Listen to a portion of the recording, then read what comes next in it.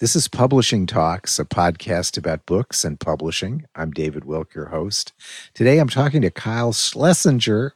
He's the founder and publisher and operator of Cuneiform, which publishes poetry and artist books, based in Austin, Texas.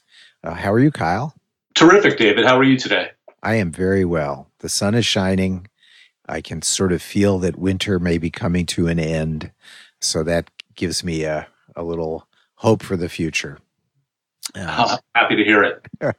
So, I know that you have been publishing now for more than 20 years. I think you started around 2000.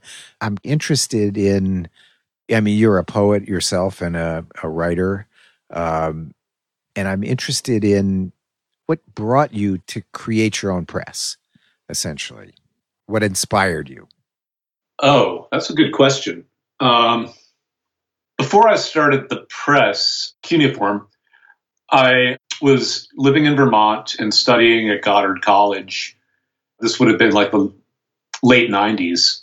And I had this deep interest in the history of progressive and holistic education. And one of the teachers at the college went to Black Mountain, North Carolina.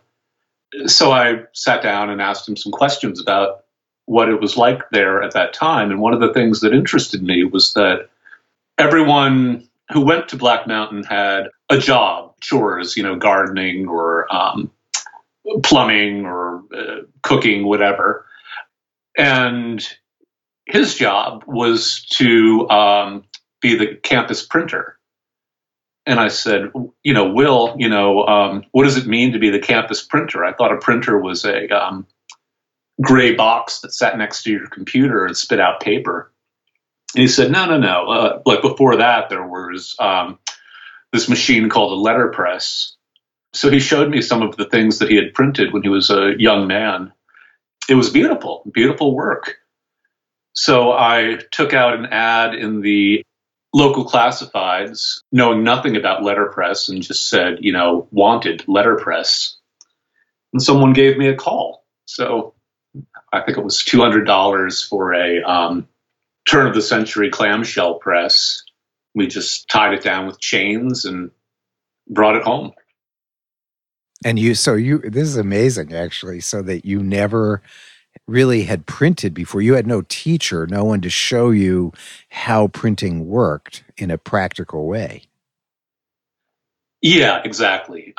When we tried to clean the type for the first time, we put it in a spaghetti strainer and dumped kerosene all over it. Oh, it was just one mishap after another.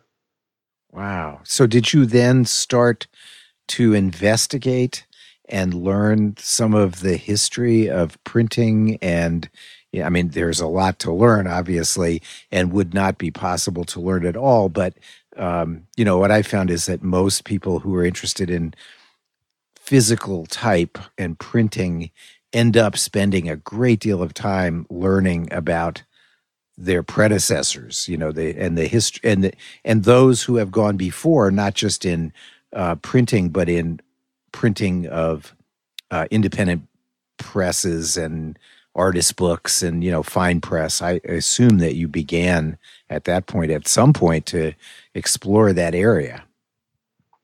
Yeah, exactly. It was, like I said, a lot of trial and error and getting a few of the basic printing guides, sort of more of like the how-to variety. And then from there, started building a library comprised of small press publications and books about books and books about the history of printing and paper making and typography and the theory of the book and all that stuff just sort of accumulated over the years. But yeah, the first question I had was, like on a very practical level, how does this work? Right. And this was before there were all these tutorials on YouTube and stuff like that, because it was, sort of like Y2K time. So the internet was still pretty small. So learning from the book about the book was kind of the way to go.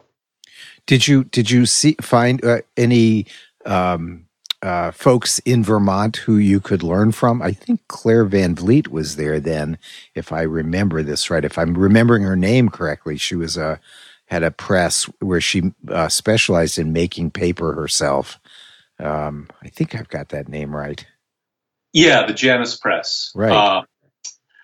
Yeah, at that time I was so young and so ignorant. I had no idea that who she was.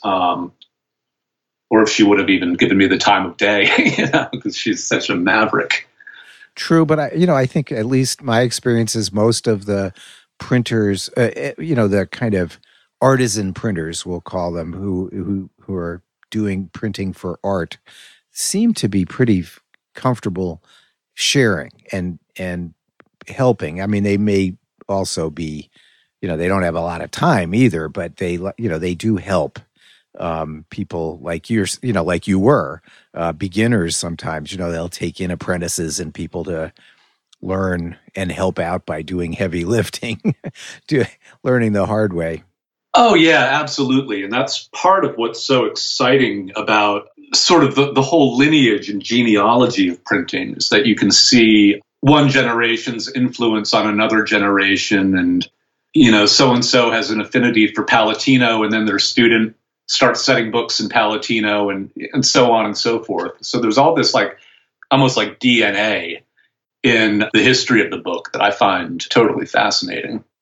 But it is interesting that I had kind of wondered whether when you started, that you started because you had something in mind to aspire to, but obviously that's not the case. But did that develop over time, that as you began to master or learn well how to actually do the printing part, and you were reading about printing and presses that preceded you, which are the ones that you found inspiring or wish to emulate in some way? Oh, probably the first was Burning Deck Press. I grew up in Providence, or just outside of Providence, where Keith and Rosemary Waldrop had operated Burning Deck Press for, I want to say, like 5 decades. So when I left Vermont and got back to Providence, these Burning Deck books, all printed letterpress up into a certain point in time when they switched offset. Right. I just thought the books were beautiful, and I was really interested in the poets that they were publishing. That was kind of how I stumbled onto sort of like what happened after the new American poetry, because I was not in touch with more contemporary poetry at that time. So I just bought everything I could find from Burning Deck at all of the used bookstores in Providence. And then I thought, maybe I'd like to start my own press, in addition to just being a printer. So that was around 2000 that I started making, very modest chapbooks on the letterpress. So, So did you ever go talk to Keith and Rosemary? I actually interviewed them for this forthcoming book about this very subject that Ugly Duckling Press will be publishing this spring, called A Poetics of the Press. And it's a collection of interviews with poets who are also letterpress printers and publishers. So there's been a few books sort of, on the subject of poetry and printing, but never a collection or, interviews with small press publishers, that kind of thing.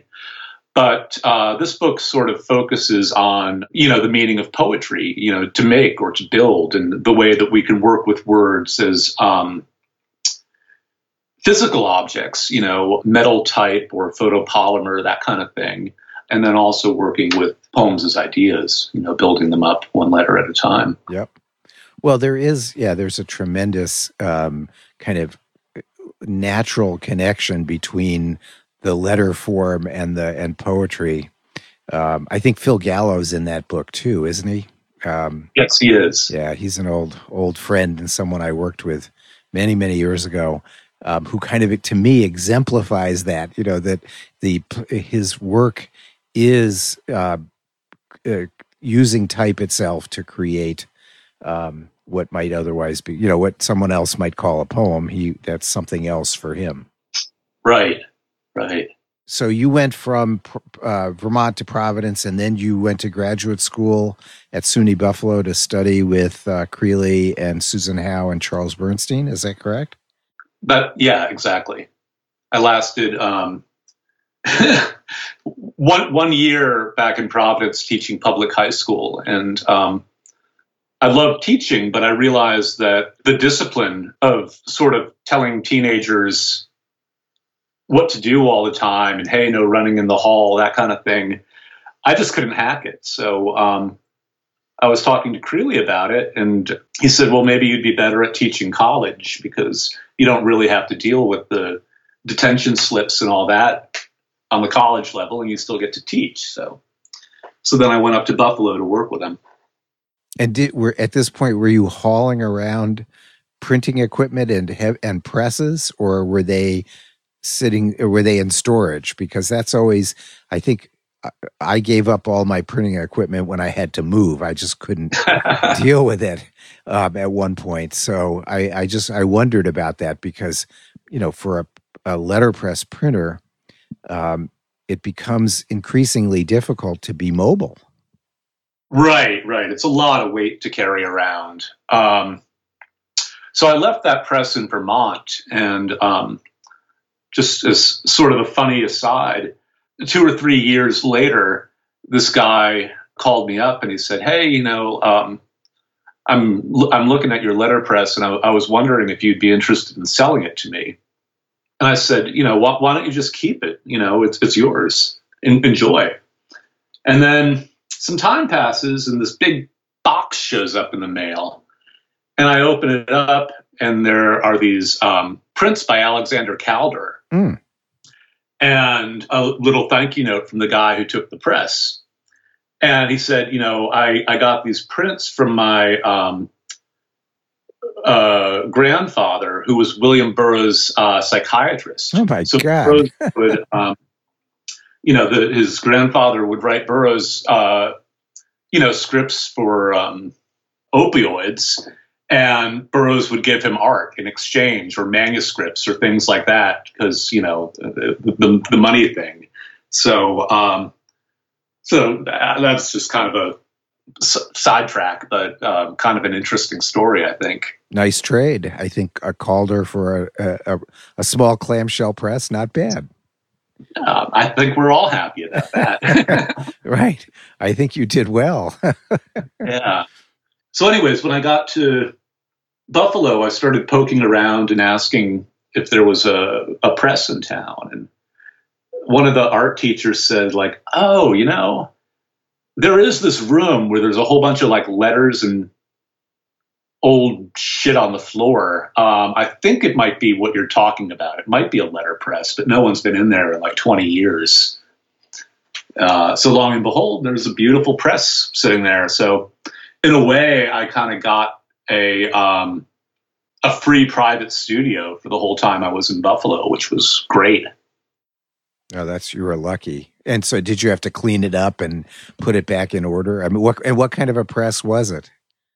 Vandercook 4 flatbed cylinder proof press. Yep. And everything was actually in really good shape. Mechanically, the press was just fine. So all I had to do was oil it up, and it was good to go. Right. Actually, the flatbeds are much more forgiving, I think, for not be, in disuse. I think, as compared to, say, a Heidelberg or something like that, where there are a lot more moving parts, I think. Right. And they're pretty simple to understand. There's something really profound about, when your cell phone breaks and you go to the Apple store and you sort of hope that the 19-year-old at the Genius Bar can fix it for you. But there's something, and at the same time, there's something really nice about being able to just look at a machine and say, oh, I think I see what's wrong with this. Right. Well, I think also for people like me who are not, I printed, but I never considered myself a very good printer.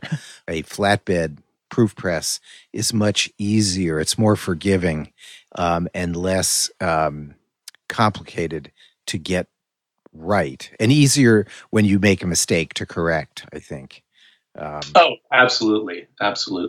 And of course, making mistakes is the nature of setting type. So you were lucky to have, have a press like that to work on, but also very big and heavy, as you know. So how long were you in Buffalo? Too long. I'd say 5, maybe 6 years. Hmm. And were you taking a degree? Yeah, I was working on a doctorate. In what? Was it in poetics or? Yeah, that was in the poetics program, as it was, with Creeley and Susan Howe, Charles Bernstein as faculty, Myung-Mi Kim. Oh, Tony Conrad was wonderful. So for a moment there was a really wonderful group of professors and students. We had a lot of fun, and of course a glorious special collections library. Oh yeah. They set out to buy every book of poetry written in English, basically from 1900 through the present. I just lived in that library. They had everything. Yeah, it's pretty. I have always wanted to go there. I've never managed to. I mean, Buffalo is not the easiest place to get to, at least for me somehow. But yeah, it is a spectacular library, and pretty great to have that there for you for all those years. So, were you? That's when were you beginning to publish as Cuneiform then? Yeah, exactly. That's when the first cuneiform books started to appear. Just kind of finding my footing, totally unoriginal idea of wanting to publish chapbooks by younger or emerging poets at the time. And then the chapbooks sometimes turned into artist books. And would you say, could you identify a guiding aesthetic, or was that also, something that was changing and it would beginning to be formed, but kind of changing over time? Yeah, I would say that that's a good question. I don't think there was a very clear aesthetic. It was kind of just, I'd read something in a magazine and say, hey, I like this poem of yours. Could you send me some more of your work? Or I'd go to a reading and bump into somebody whose poems I appreciated. And so in a way, it was much more social than having a project or a mission or something determined from the outset. But I think what you just described is very much at the heart of a lot of literary presses, and that's this enthusiasm of reading that leads to the idea of sharing. I've always thought that was kind of central to the idea in a lot of ways, that it's you publish what most moves you and share it with your readership, whatever that may be.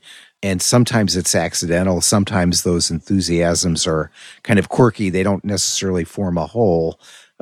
Maybe over time they do, but they can kind of go in various directions. So that even for those publishers who do have a kind of cohesive aesthetic mission in mind, sometimes you have these accidental enthusiasms, often occasioned by social interaction. The readings, or someone sends you some poems that you've never seen before. To me, that makes it really interesting. It's always personal, so it makes it harder to define. Yeah, so well said, David. It's really like the publishing, in a way, is just almost an extension of the writing or an extension of the reading. One doesn't wake up one day and say, "Oh, I'm going to be a nature poet" or something. You just kind of look back 20 years and you say, "Oh, I guess that's what I did." Right. I do think, I don't know, maybe I'm just projecting my own vision, and that is, it seems like it changes, though. There are times when things are more cohesive. Sometimes you're in a place where things are vital and making sense, and just by the accident of being all in the same place at the same time, you're part of a group. You can think of that as New York for men. Some of the New York school poets being in just the same place at the same time, and then other places like San Francisco. I mean, these are the big ones, but Buffalo would be another. But it seems to be so variable and accidental that a press emerges because of the individual like yourself, but also within a kind of milieu, a group of people who happen to be at the right place at the right time. And it's not that it creates a movement, but it creates a kind of notion of congruence. Right, right. And it's interesting, most books are very portable.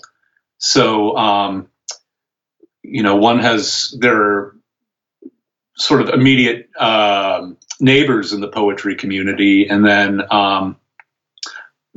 all of these outposts. You're sending, books all over the world, and there's. I wonder if you've had this opportunity, but you visit somebody in the most unlikely place, and you look at their bookshelf, and like 90% of it is just like yours. Right. Yes. Yes. That's like a sign of a certain kind of familiarity or community.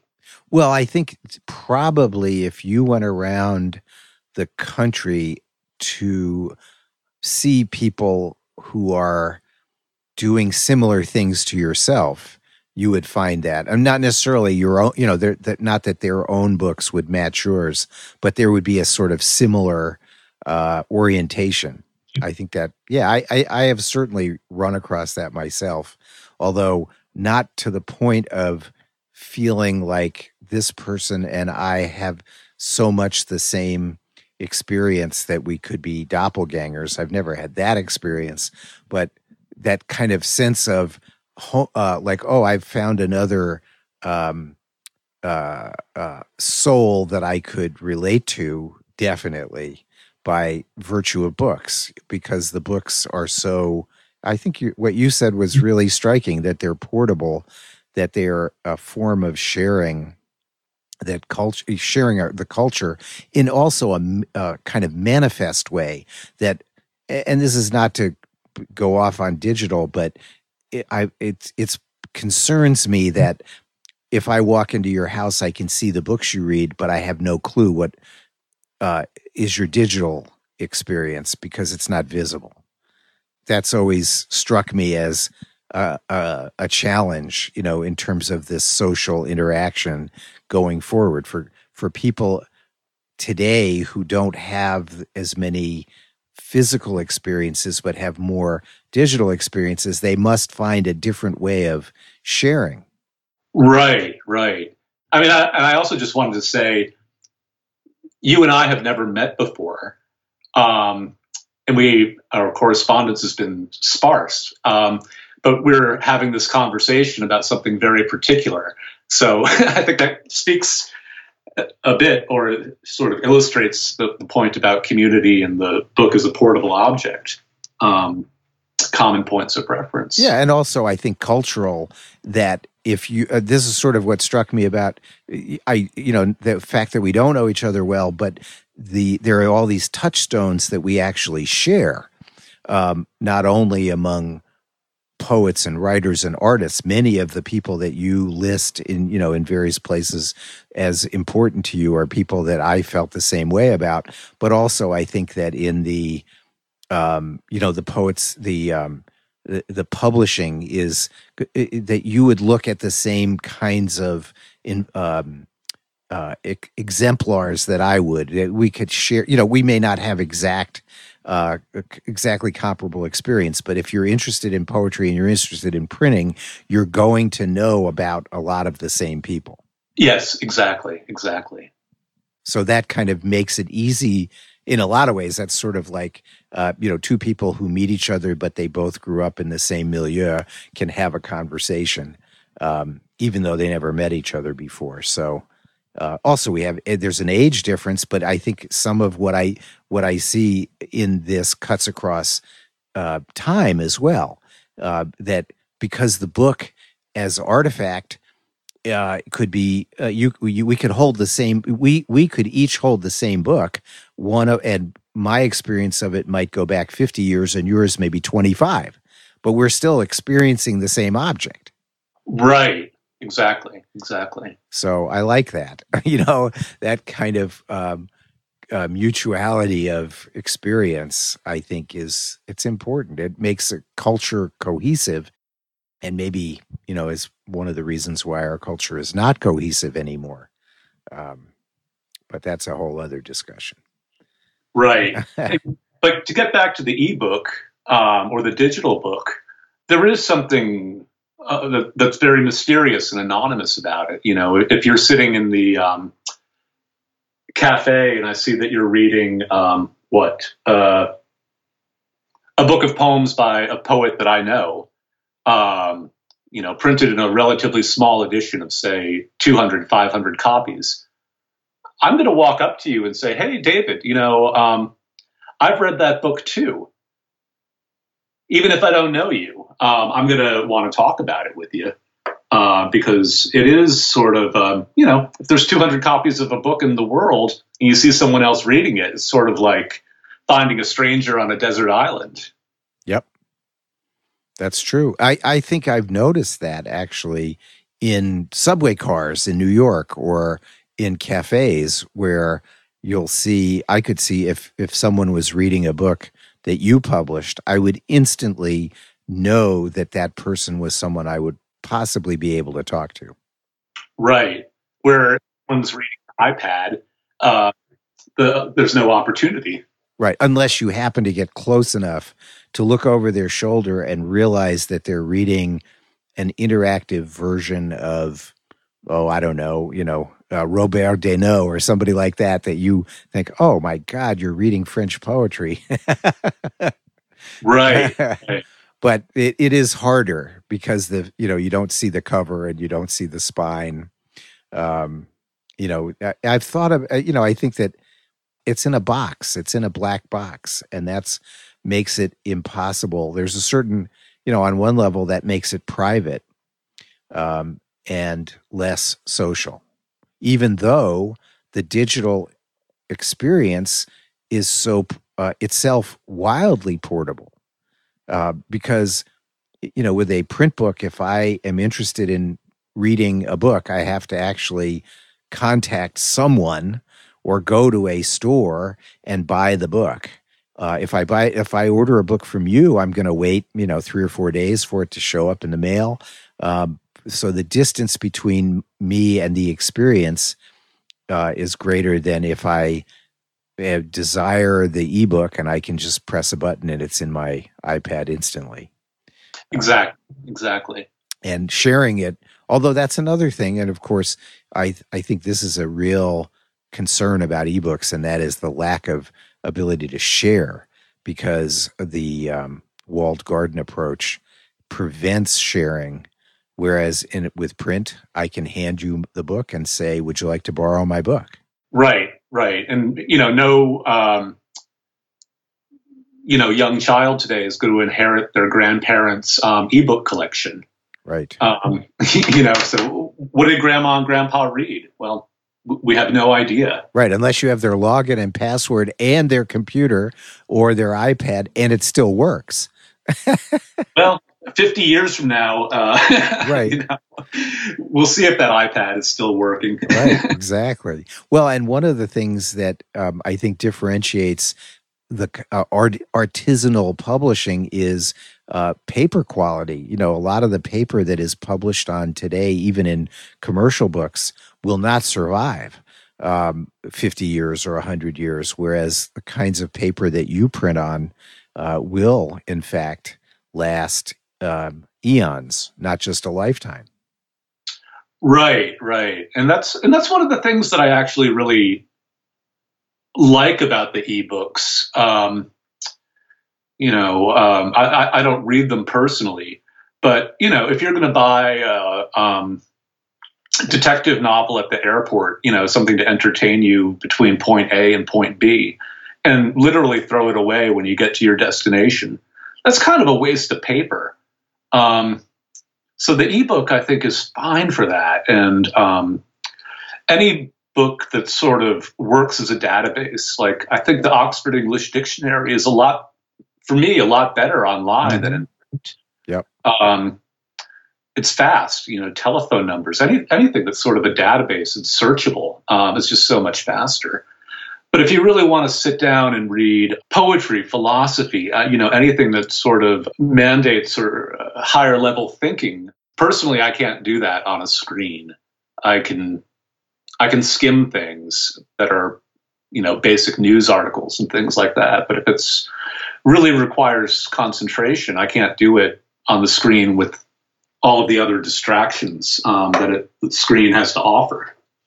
Well, I think about that in terms of production. That was sort of one of the questions I was kind of mulling over talking to you about is, that proofreading in modern book production, where it is a digital workflow, a lot of people proofread on screens. And I've noticed that I think that there are things that people do not see very readily when they're proofing on screens. But when you're proofing a piece of paper, a printed book, especially if it's a book that was hand set, but that would be even more unusual. But if you proof on paper, it's actually much a warmer and more welcoming experience and makes proofing a lot easier.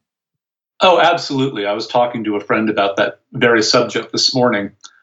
And I still insist, I teach classes on editing, and I insist that the students print out the entire manuscript and use a pen or a pencil, and then go back into the computer to mark those changes. But honestly, I hate to complain, but like trying to use track changes on a Google Doc just about it killed me working on this last book. I said to the publishers, Ugly Duckling, sorry guys, like I've got to print this out and send you my comments longhand. I can't do this Google Doc track changes thing.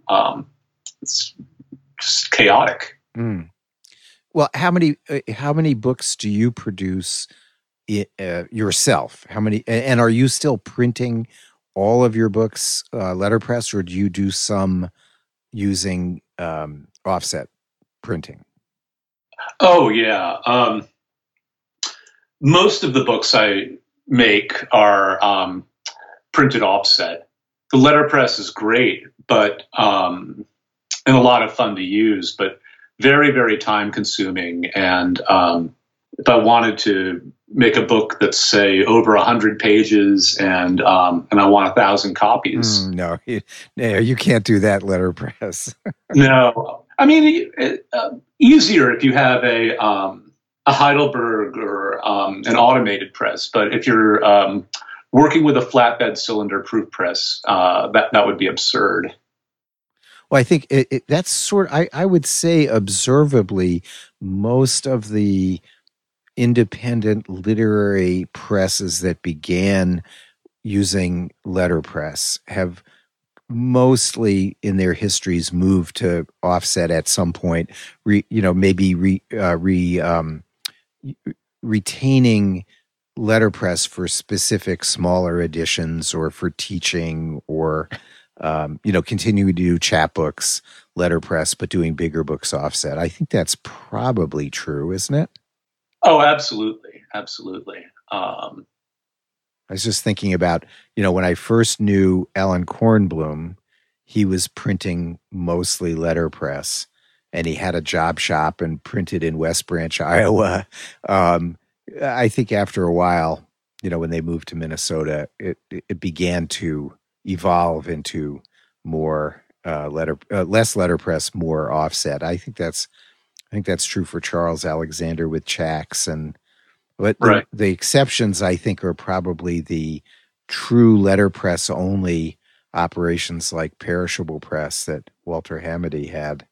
But those seem to be fewer. and more oriented toward book as object rather than book, where the poetry is at the core. I would say, maybe I'm wrong in that estimation, but I always felt that it was more about the printing than it was necessarily about the literary component for a lot of the letterpress printers. I think that's absolutely true. And Charles Alexander has talked about this, Rosemary Waldrop as well. Or let me just, Rosemary was explaining that one of her early books came out with the Perishable Press, called Spring is a Season and Nothing Else. And she was thrilled to have this beautiful book, but at the same time, a little bit dismayed that she had this beautiful book, but every copy was going to a special collections library. So there's no real audience. There's no opportunity to share that work with the world. And, and Charles has said the same thing about his Jack's Press, that as he's gotten older, he's realized that, if he's going to publish a book by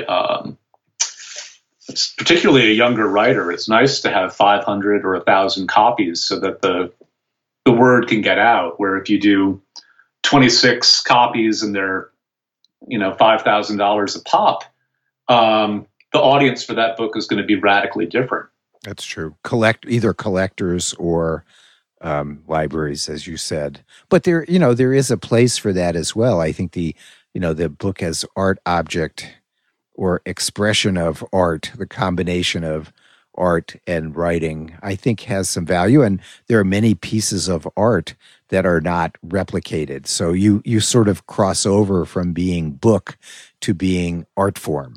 And you have to, artists think differently perhaps than writers do in terms of the viewership and audience. Although I think reading or viewing a complicated and expensive artist book is actually more difficult than looking at a painting on a wall, because the handling of the book will destroy it eventually. Right. And, it's interactive, it's visual, it's material. There's a relationship between, that's one of the things that, honestly, it fascinates me about the book more than any other art form, is that it's all about relationships. The relationship between paper to the binding to the cover, the typography to the text, the image to the book as a three-dimensional object. It's just, when people really go all out with the book as object, it's fascinating to see how many relationships there are and how complicated these relationships can be. No, that's true. I think it is not recognized as much as it should be. It's both. I was thinking about talking about collaboration because that's something that is obviously of interest, but you've redefined what a collaboration is. It's not just between individual artists or writers, but also between materials and between the conception of those materials and how they all work together. And in a lot of ways, it's like a production of a play. There are so many complex layers of interaction that go on before even an audience is involved, which creates a new form of collaboration. Right, which is what makes it so interesting. The music at the play was great, but the lighting was terrible, so I couldn't see the costumes. Right. But you'd have the same thing with typography and paper and the color, the hue of the paper and the shape of the letter forms, the amount of type on a page, all of that, and as well the interaction between the writer, especially a poet, and the work on the page. I keep thinking about this because I have a poem of Robert Duncan's in a broadside that Charles Alexander printed many, many years ago that Duncan annotated by hand to show all of the it's not clear whose mistakes they are, whether they were typographic or in the original poem manuscript itself. But the collaboration kind of is redefined then, because the poet is interacting with the letter forms on the actual printed page, in addition to the original interaction between the printer and the poet. Right. That's fascinating. It is really interesting. Well, you brought it up. I thought you made it interesting for me in a different way than I'd been thinking about it. So I appreciate that. So just sort of in practical terms, do you have an idea kind of how many books you feel comfortable producing in any given year? Do you think of it in that way, or do you just basically print and publish as projects come along that interest you? That's a good question, because I think it follows up perfectly with what we were just discussing. There are, I think of publishing as an art form. So just as a painter doesn't set out to make 12 paintings a year, I don't set out to produce a particular number of books a year. I try to put the books out when they're as good as they can be. And if it takes a whole year to make one book, that's fine. And then other years, they'll be more productive. And of course, the other factor is that books take a long time to make for any number of reasons. It's hard to anticipate when they'll be done if one is not running a press as a business per se. So I'm amazed that some presses, smaller presses, can say, yes, 1 year from now we will have 12 books available and you can buy a subscription, where the way I do things is much more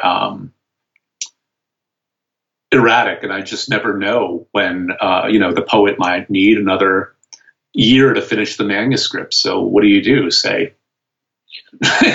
hurry up and get it done? No, you just gotta wait and see when it feels right. Well, that is, I think, the model that I think of in that respect is Jonathan Williams' Jargon Press, which you know very well, and where Jonathan had some, he numbered his books so that each book was numbered by when he decided he would publish it, not by when it actually came out. So that by the time he got up into, Jargon 90 or something, there were still a few books from the 50s and 60 numbers that had never been published.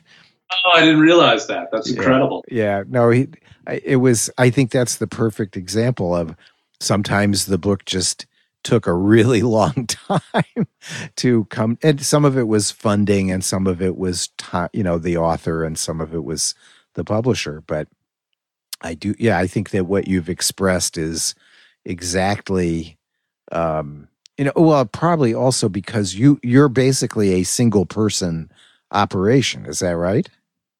I get by with a little help from my friends.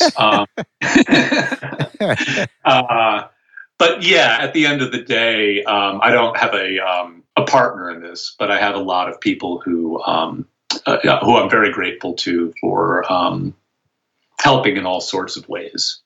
Now, you're in Austin, Texas. Do you teach at the University of Texas? Do I have that right? I work for the University of Houston. Right. Oh, it's University of Houston at Victoria. Is that right? Yes. Right.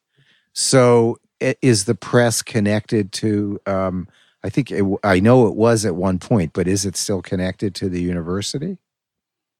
In a very slight way. If I'm, teaching a editing class, I can bring live manuscript into the classroom and sort of use that to help the students learn how to, edit a text or copy edit a text. That's really about the extent of it. And do you feel that, do you have a sense of wanting to continue the press the way you've been going? Do you have any ideas or things that, or, well, I guess I should phrase it differently. Is there anything that you would like to do that with publishing that you've not been able to do yet, that you kind of imagine or desire to do at a certain point in the future, depending on resources, let's say? Wow, that's a great question. I have a lot of ideas for certain artists and writers that that I would like to work with, or collections that I would like to edit myself. But yeah, no big program. The only thing I could say is that over the years, I've had the great privilege to work with writers. I kind of hate these expressions, but like writers of greater notoriety, starting off with,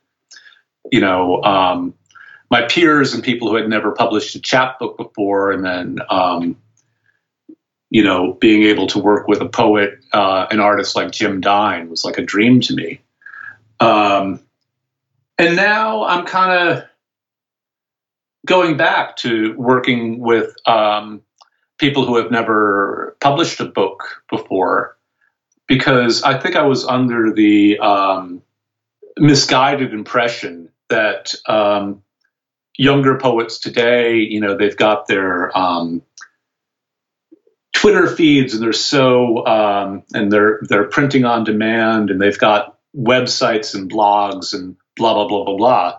And I'm thinking, well, they don't really need old guys like me for anything anymore. They can do it all themselves with the computer. But I'm finding that that's not actually the case. They still want recognition and validation from an older generation, and they're still interested in beautiful books.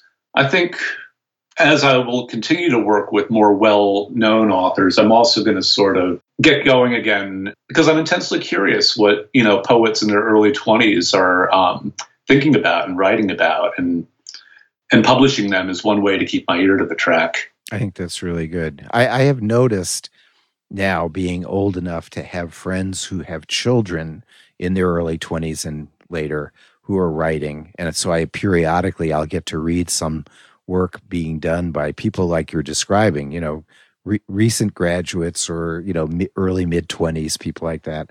And I'm struck also by not only how interesting their writing is, it's different from other work that I've read, but it has a lot of vitality and a lot going on. I think that they're in some ways more interested in the physicality of objects, that there are small efforts to create chapbooks, just as you did earlier.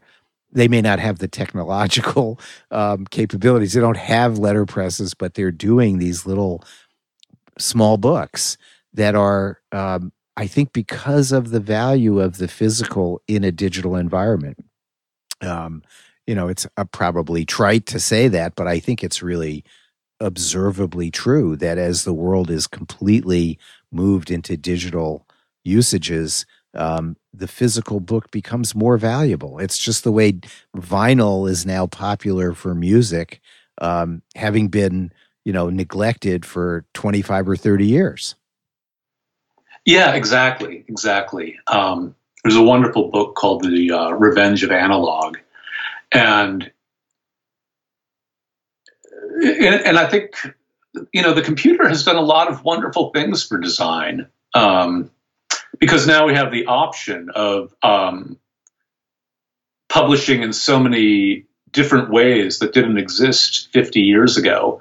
That in my observation, when someone wants to make a physical book now, they're doing it not by default, but because there's a reason they want that book to be physical. So in a way, I think that we've sort of seen a renaissance in the book in the last 20 years, where like the designs are getting much more interesting, because it's a conscientious decision to make a book when there's so many other alternatives. So you're going to actually go to the store and buy a book, you're going to buy a beautiful book.